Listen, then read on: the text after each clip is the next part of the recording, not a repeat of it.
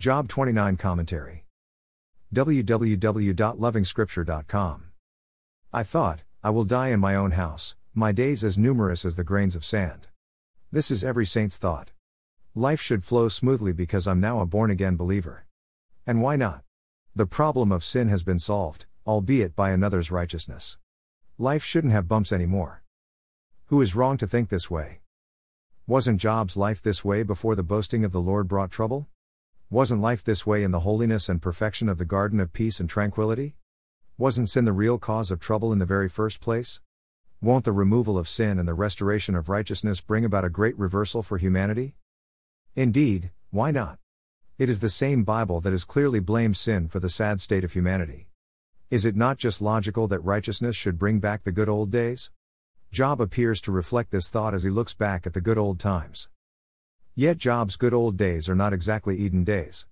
Job's good works existed in the midst of a running problem. In fact, without an existing problem, Job's good works would not even be required. In the garden of peace and tranquility, the poor, the fatherless, and the widows didn't. Probably the word generosity didn't exist either. The Lord would not have needed this quality and attribute.